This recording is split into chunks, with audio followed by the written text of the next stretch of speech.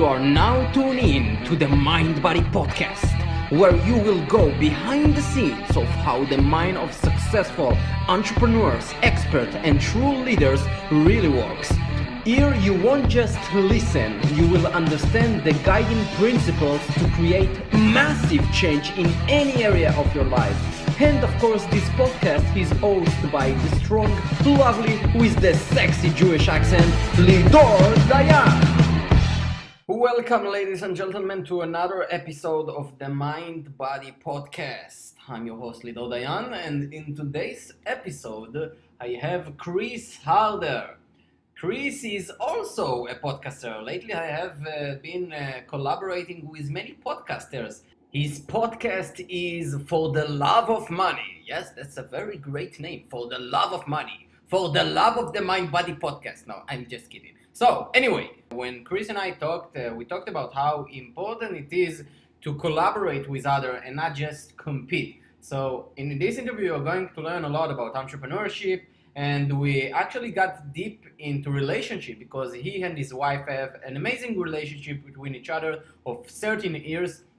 And we talked a little bit about sharing the same values and how important it is to always getting better and grow yourself, because the more you grow yourself, the more you can grow any area of your life. So without further ado, let's begin the interview. So first of all, I would like to welcome you to the Mind Body Podcast. Chris, thank you so much for taking the time being on my show. I don't take it for granted. Totally my pleasure. You know what? I am always grateful to be on anybody's show because I know how much their show actually means to them, right? Because I've got a show and I know what it's like. You want every episode to go serve and add value. So I always see it as my privilege to be asked to be on a show, no matter whose show it is. So I'm excited, man. Yeah, that's awesome, and I always come from a place of giving. Because when you're too much competitive, you know, like you, at the end of the day, we all have the kind of the same message. We just share it a little bit differently. But when you try to always compete with each other, I think there is nobody winning that way. So sharing and actually helping each other and having the same message is what makes us all grow as more. Yeah, you know what? I couldn't agree more. It's funny because yesterday somebody asked me my thoughts on collaboration. Like, what level of importance is collaboration? And my answer to him was this: collaboration is actually probably the number one thing that will get you where you want to go, as opposed to trying to compete or outdo somebody else. Like, listen, there's two ways you can get somewhere. You can push people down, kind of, you know, like hold yourself up over them. But then what are they going to be doing? They're going to be trying to pull you down the whole time. Mm-hmm. Or you can literally build a team of people where you're all exchanging excellence, right? And because your goal is to lift each other up, everybody gets to rise, and you're going to rise along with them without anyone trying to pull you down. I'd rather do it the latter way because it's got a longer shelf life, so to speak. Yeah, this is so powerful because I see many entrepreneurs, including myself, when you're just starting out, you isolate yourself. You think that if you grind, if you just walk your ass off alone, then eventually you will actually make something out of it. But no person that I ever interact with or interview ever done it by himself, right? Never. I hate the term self-made. And listen, I know when people say, I'm a self-made man or I'm self-made woman, I know they don't mean any negativity by it. So I'm not like pointing fingers. I'm just putting everybody on alert that when you say self-made, that's like saying you had no family that helped you, or you had no friends that helped you, or not one single human gave you a break, or that if you believe in God or any kind of, you know, source like that, that they had no favor on you whatsoever, or that even saying self-made means your customers didn't help you when they bought your product. Like, the concept of self-made is the most, you know, juvenile concept out there ever, because it means you're not stopping to take inventory of every person that helped you any little step of the way. Yeah, including the people that we interact in on daily basis. Like, even a homeless can give you a tip without you even noticing. It's all about actually getting that awareness more, right? Yep. Oh, I love that. I love that you said even a homeless person could be a part of your success story. Because if you think about the butterfly effect, well, let's just make up a totally false scenario right now. Let's say I'm walking through Santa Monica, where I live right now, and I stop, and there's a homeless person, because there's a lot of homeless people here, and they need a little bit of food, so I give them, you know, a $10 bill to go get some food. Now, people may say that was me doing them a favor, but what if that interaction and the smile on their face gave me a little bit better pep in my step for the day, like put me on a little bit happier plane because I was able to help somebody out and I got a smile in return and I saw some happiness in return. And the next meeting I was walking towards, I was vibing that much better. And because I was vibing that much better because of that interaction, now I made a better deal in that meeting, or something happened that might not have happened otherwise. It would be ignorant to not go back and acknowledge the interaction with the homeless person as helping you have a successful meeting because they elevated your state by being there to allow you to give to them, if that helps at all. Yeah, it's totally true. I had like a couple days ago, I've been going to HEB to do some groceries, and there was a guy sitting there who was looking like a homeless, but he was not homeless. He was just sitting there waiting from 5:30 a.m. to a car that needed to come pick him up from the work. And he was asking me a question, can I use your phone for a second? Because nobody else gave me the phone. They thought I'm gonna rob them or something. And then he told me like, I knew that you will stop. I knew that you are going to give me the phone. So it kind of gave me that sense of, I'm actually... Interesting. Yeah, so all the time we have interaction that if we have better awareness about like, okay, what does this mean? What does this mean? Then eventually we can shift our mind, because we all start with a victim mindset. We all start with a mindset of, no, nobody loves me, and we're all stuck in our head, right? Once we start to free ourselves from all these negative thoughts, we actually become better. Yeah, man, it's so true. It's funny that you said he told you he knew that you would stop and do it. That just means you're giving off this really kind, giving energy that, everything in life is an equal energy exchange. Like we're all just made of energy and we're exchanging energy. You can't deny that. And so that just means that the energy that you're giving off right now, because of the decisions that you're making in life, is a really positive one that is attractive to other people. And that's going to go so far in making you a success story. Because when people gravitate towards you, when they know that you've got a warmer, more trustworthy energy, then you're going to get that many more opportunities in life, whether it's business opportunities, relationships, just cool experiences, whatever. You're going to get that many more in life than somebody who's giving off a negative energy. So I want to start a little bit about your background. I want you to share a little bit of your journey, what you've learned through the years, and how you started out. So I am Midwest born and raised, and the cool thing about being born and raised in the Midwest is you learn good work ethic, you learn good family values, you learn good morals, and if you take those core assets to the coasts where everything's going on, then that's a deadly combination, like in a good way. Like that is a recipe for success right there. And what happened was, my parents always wanted me to go to college, and I didn't want to go. I wasn't the school type. Like, I knew already at that age it wasn't for me. But I went for the wrong reason. I went because they wanted me to go. And after 2.5 years there, I actually got kicked out of the college for just partying, getting such bad grades. And I remember it was funny because they were devastated. They're like, oh, God, your life is over. How are you going to be successful? How are you going to take care of a family? And me, I was the opposite. I was like, yes, score. I finally get to be out in the real world, start making money, because I knew that I wanted to experiment with businesses and making money and all that stuff. I knew it was inside of me. And so I got a job at a car dealership. And I got a job at a car dealership because I loved cars. So it made sense to me. And that's where I learned sales. And after learning sales and becoming a top salesman after just a few months there, they promoted me to their finance department. And I learned a different type of sales, from selling a physical object to selling something that's not tangible, but you're still selling warranties and financing and all that stuff. Then they promoted me to run that department. And that was where I learned leadership and management.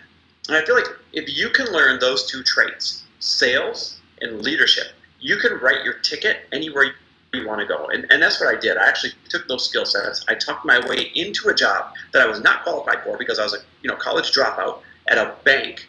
And I took that job as a lowly loan officer and just crushed it using those skill sets I learned at the dealership, sales and leadership. And quickly got my own branch, then got another bigger branch, then got a district, and before you knew it, I was literally over 1,000 people helping run sales and lending and all that stuff. And that was fun, and that was an awesome experience until the recession hit.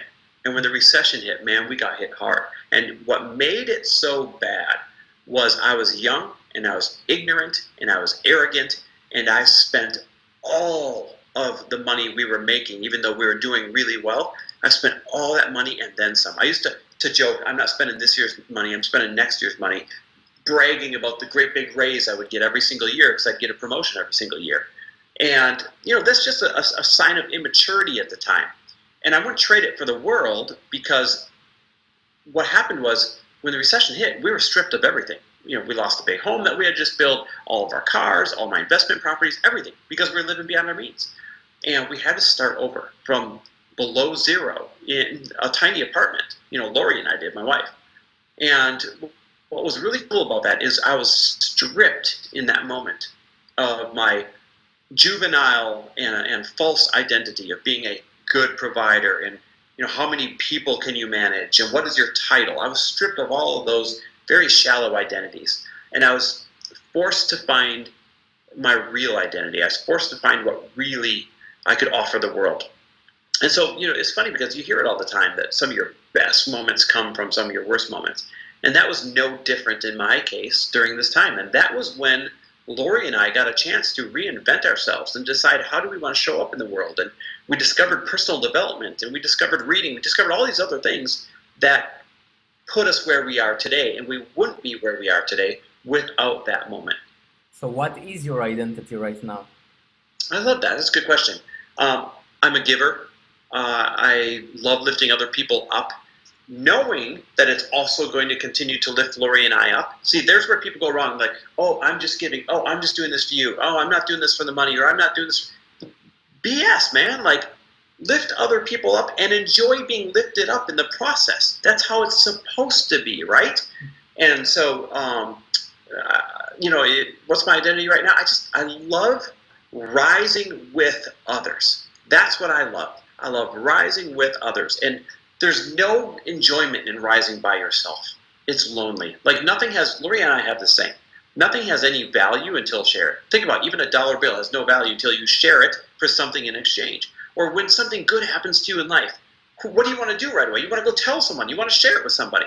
Nothing has any value until shared. And so being able to share and help everybody rise together, that's our identity right now. Yeah, most of us, if we look back, we build an identity because of our past references, our experience of life, right? So once you have a different experience, something you have never done before, or you actually proven yourself, not just intellectually, but you actually do stuff you never done before, you expand in that identity, right? Because identity is not something that stays static. We always grow. We always expand identity once we choose to expand it.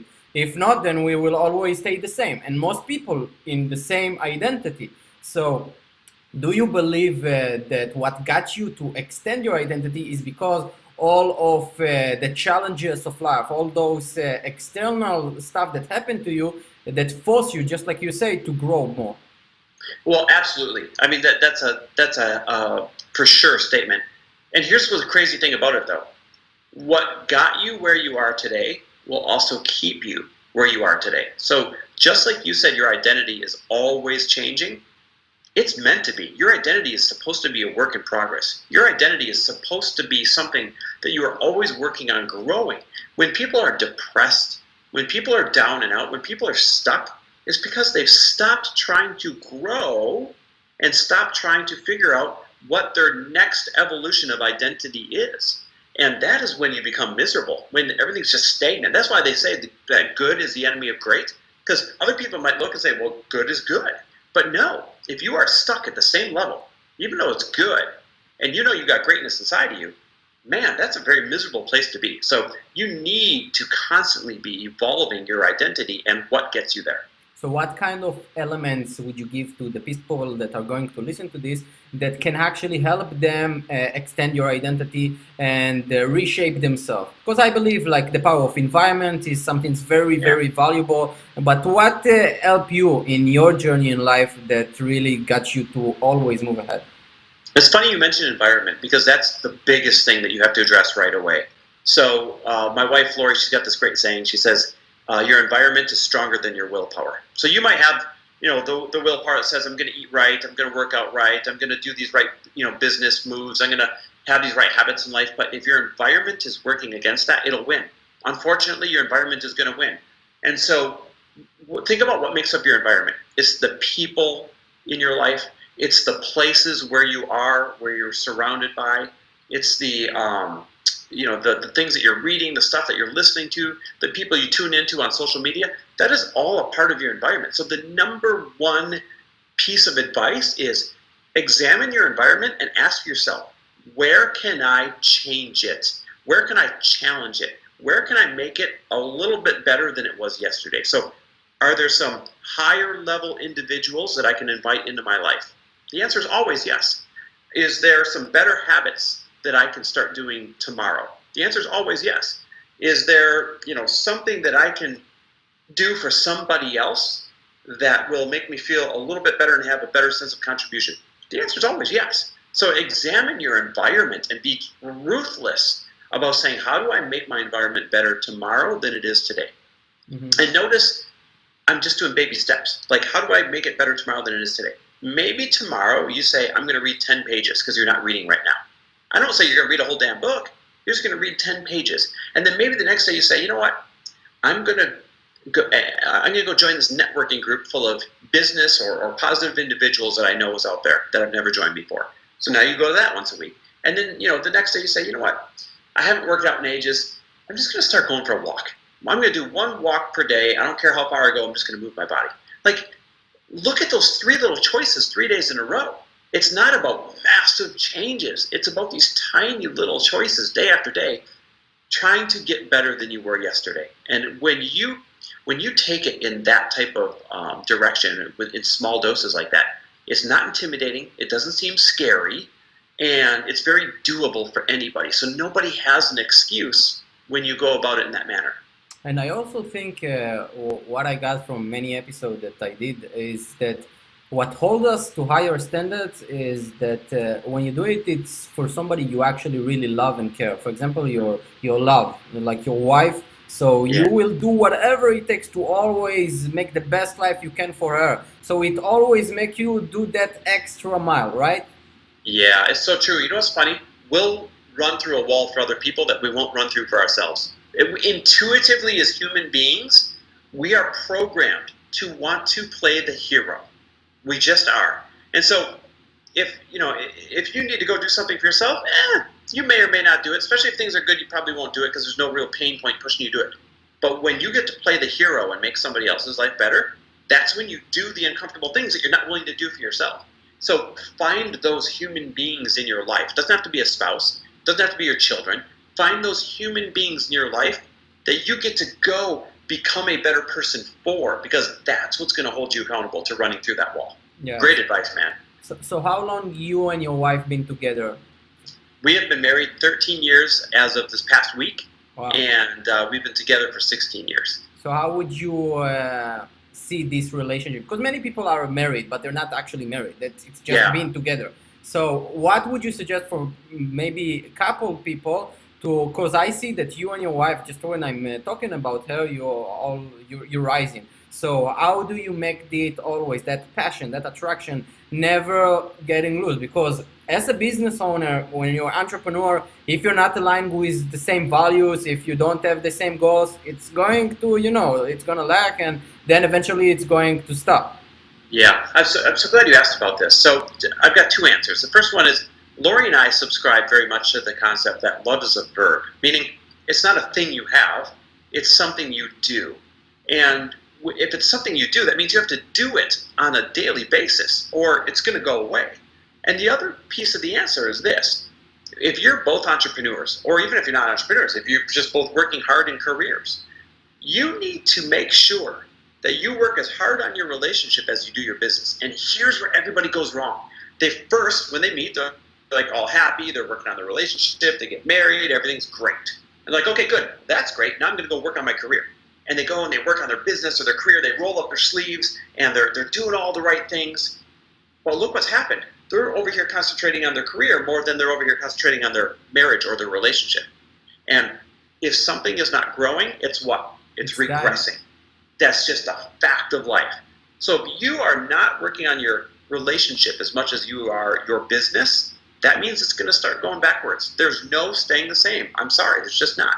So my advice is always do that check-in. Say, am I working as hard on my relationship as I am my business? So Lori and I have built in, because we're both entrepreneurs and we work together in our businesses but also have our separate things, we've had to work in all these really cool little hacks to make sure that we keep, within this verb of keep doing love instead of having love, if that makes sense. So we have these non-negotiable dog walks at the end of every single business day. I wake up in the morning, I'm like, babe, what time are you done? She's like, 6 o'clock. What time are you done? 7 o'clock. Great. Walks at 7:15. It is non-negotiable. Rain, shine, angry, sad, mad, happy, doesn't matter. We hold ourselves accountable, going out the door, take the dog. We go for 3 or more miles. It takes an hour or more. And here's why. That is our chance to physically remove ourselves from wherever we were that day that put us in whatever state we're in. Physically remove ourselves from that physical place and to change our state by moving our bodies. It's this great big timeout where they're saying, go over there in an area where you were not all day and figure out who you want to be again. Mm-hmm. And so there's many times on this walk that, for the first half hour or the first 45 minutes, we won't even talk. We both had bad days, or we fought over budgets or marketing, or I said something wrong, or whatever it would be. But we never come back to the house without finally talking about it and working through it and feeling great by the time we get back. And you can't do that by sitting in your house and talking about it. You're just going to keep the same bad energy. You have to go somewhere, physically change your state, get yourself breathing, and change your location for that to happen quickly. And so if it's not a dog walk for you, maybe it's a workout. Maybe it's a walk with your kids. Maybe it is a bike ride. Maybe it's a car ride. Like, you got to have some kind of tradition to come together again as a couple every single day. Mm-hmm. What do you believe got you to actually attract her? Because I think you attract what you are, right? Not what you want, but what you are. But if you look back, what do you think got you to actually get this woman to your life? Because many of us, including myself, I didn't find my soulmate yet, and it's not gonna happen just by, oh God, please give it to me, and I'm going outside and there she is. Come on, let's go. So what do you think is some of the keys? I think it's maybe a little bit about maturity, when you're not just try to seek sexual, right? Not just sex, but you actually mature more in your brain. But what do you think it got to you to actually attract her? What a great question. So I got to really paint the picture for you to answer this. We were young when we met. I was 21, she was 24. We got married when I was 27, she was 24. And we were not the people that you see today. We were partying our faces off. I remember one night, about a year after we were married, we were laying in bed at 4 a.m. We had just gotten home. We're like, I feel so bad for the people that ever stopped doing this. And now we go to bed at like 9:30, right? So like, I'm talking, we were dramatically different people. But we had some core values in common. And this was where the first foundational bond really got strong. We loved fitness together. Like, working out was always a daily thing for us together. So we had that in common. We thoroughly enjoyed experience together, right? So whether it was travel, whether it was trying something new, we had that in common. And we had this commitment right away to always try each other's ideas on for size. We didn't have to keep it on, but it was a commitment that I won't judge you, I'll try it on for size. And there's been a million times that Lori's brought an idea to me and I'm like, oh, this is going to be ridiculous. But I was willing to try it on for size, and half the time I ended up loving it. The other half of the time, like, nope, not for me. But it's that openness to try it on for size instead of judging that will allow you to evolve together as a couple instead of growing apart. And if you think about how different, like the different people that we become from when we were in our 20s to when we were 30 to our mid-30s, I'm now 40 years old.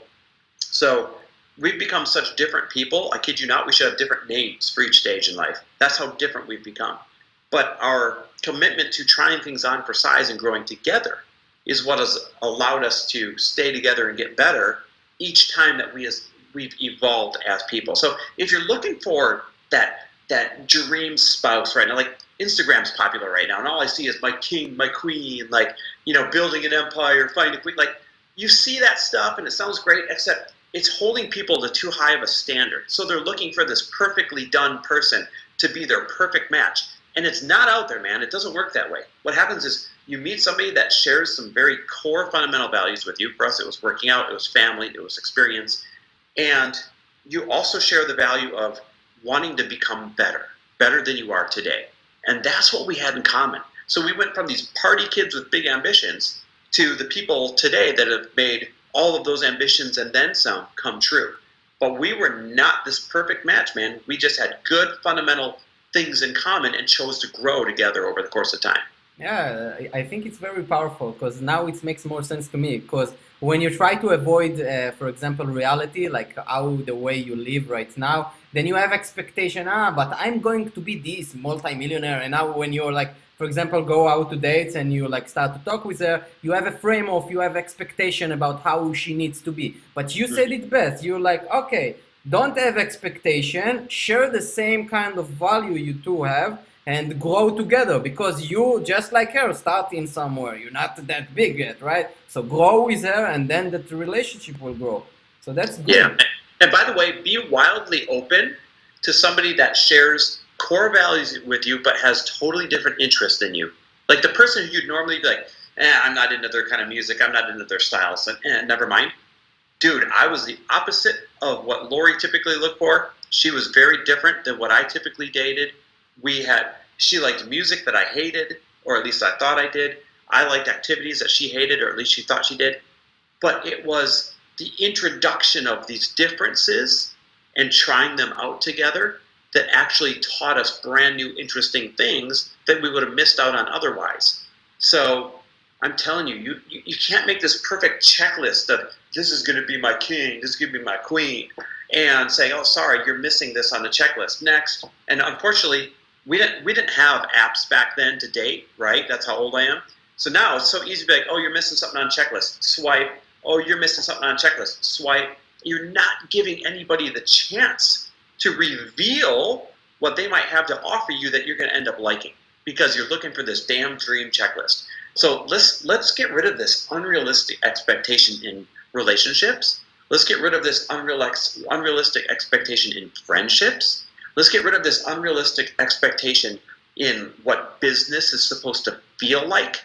And let's be open to it, to brand new things that we never thought that we would like. Because when you do, that's when everything starts falling into place for you. Yeah, that's very powerful, man. And how long you've been doing your podcast? Man, my podcast's not that old. It's probably 16 months old right now. That's still a lot, and already you managed to do more than 160 episode, no? Yeah, I think we're 150, 160 episodes, something like that right now. Yeah, it's going by quick, man. It goes quick. Yeah, when you're in flow and you just like want to always, because I think you learn along the way. When you started the podcast and you just like learn from each person and you grow yourself as well. So I think the bigger thing is finding something you either like. You don't have to actually love it, but grow and attract as many people as possible to grow with you. Yeah, man, that's so true. I got a funny story about when I started my podcast, and this will empower everybody to just do it anyway. So when I started the podcast, I'm like, okay, how do you start a podcast? I know you need 6 or 8 episodes already done and in the bucket so you can come out with all of them. So I did. I recorded my 6 to 8 episodes, and I'm not very tech savvy. So the guy that set up all of our tech, he's like, do this, do that. When you do this, you're muted. Don't worry, they can't hear you. Well, they couldn't hear me, but the recorder could still hear me. So for some reason, when I started my podcast, I had a cold.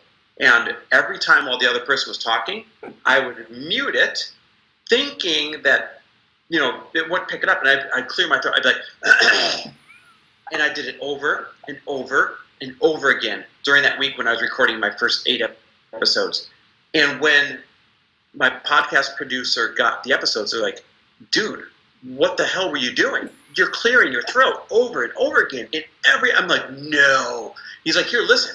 I'm like, holy crap, I'm going to die. So I couldn't waste the guest time because they're awesome guests. I couldn't make them do it again.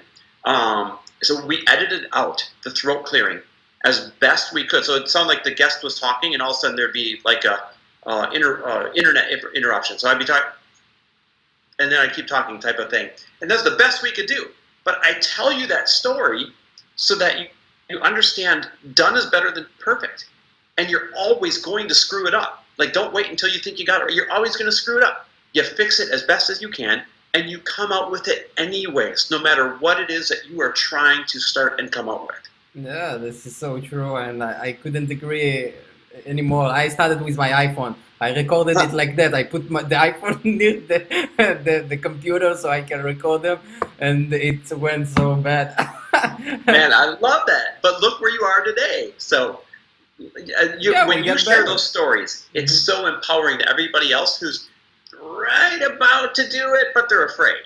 Yeah, it's so much. Like, at the end of the day, we're all here to make each person actually do the stuff they want to do, but still they're not really sure. They just need that little push.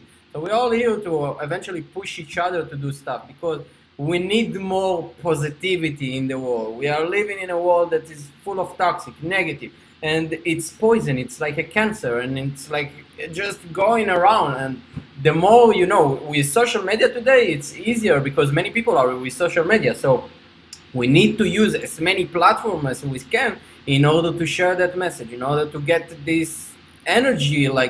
So in 100 years, it will be so much more positive and so little negative that it will just win. Yep, you're right. What's funny about social media now? Word can travel so fast that you got to be very careful about what word you are putting out there to travel. Like, everybody with a social media account now has the responsibility to try and make the world a better place, because you can sure put a dent in the universe in the wrong way with your social media. Negativity, arguments, judgment, hate, all of those things that might just be one little comment, they snowball. And so every single time you open your social media, you should be asking yourself, is what I'm putting out there helping, or is what I'm putting out there hurting? Because we all have a responsibility to only put stuff out there that's helping. Yes. So the last question I have for you is, what would be the legacy you would like to leave? That's a question I always ask before I end the interview, and then every person start to take their head like that, and they start raising, because it's like a deeper question. It's a powerful question, man, because I struggle with this concept of leaving a legacy. There's only a few people that actually leave a real legacy, right? Like Martin Luther King left a legacy. George Washington left a legacy. Muhammad Ali left a legacy. Like, there's only a few people that truly leave a real lasting legacy. The rest of us, we do some really cool stuff while we're here, and then nobody really talks about us 1 or 2 generations removed. And so I'm not under this false grand idea that I'm going to leave some kind of world-changing, lasting legacy. If it happens, very cool. But I'm not under some kind of false pretense that that's what's going to happen. Here's what I want to leave. I want to leave everybody better than I found them, because the ripple effect of that will have a positive change for the next generation, and the generation after that, and the generation after that. So, people may never say, oh, Chris Harder did this, and he's famous for this, and here's his legacy. But if people feel better, and if people are doing better, and then that creates somebody else that they contact to feel better and do better. And then those people connect with someone and make them feel better and do better. If that is the silent butterfly effect that I can create while I'm here, that's good enough for me. That's awesome, man. So where can people find you as well? Instagram's the only platform I'm on these days. Chris W. Harder. I love when people message me. I've made a commitment to get back to every single message. That's how you and I connected, actually. I think it's the greatest platform out there right now. It's a really cool way to connect with people in your life. And I'm just so fascinated by meeting, new people doing different things right now. It's what motivates me and what gives me fuel. So Chris W. Harder. Also, check out my podcast at fortheloveofmoney.com. All my episodes are there. My mastermind is there. Like, anything you want to know about me, it's at fortheloveofmoney.com. That's awesome, and thank you for sharing with us and taking the time being on the show. I think we had a great interview and interaction between us. So I'm looking forward to hear more of you soon, man. So thanks again. Hey, you're a great host. Thanks for having me on. I appreciate it. If you enjoyed this interview or any other one from the Mind Body Podcast, feel free to subscribe to my podcast at iTunes, Spotify, SoundCloud, and at my YouTube channel. Also, feel free to share this podcast on Instagram by tagging the Mind Body Podcast.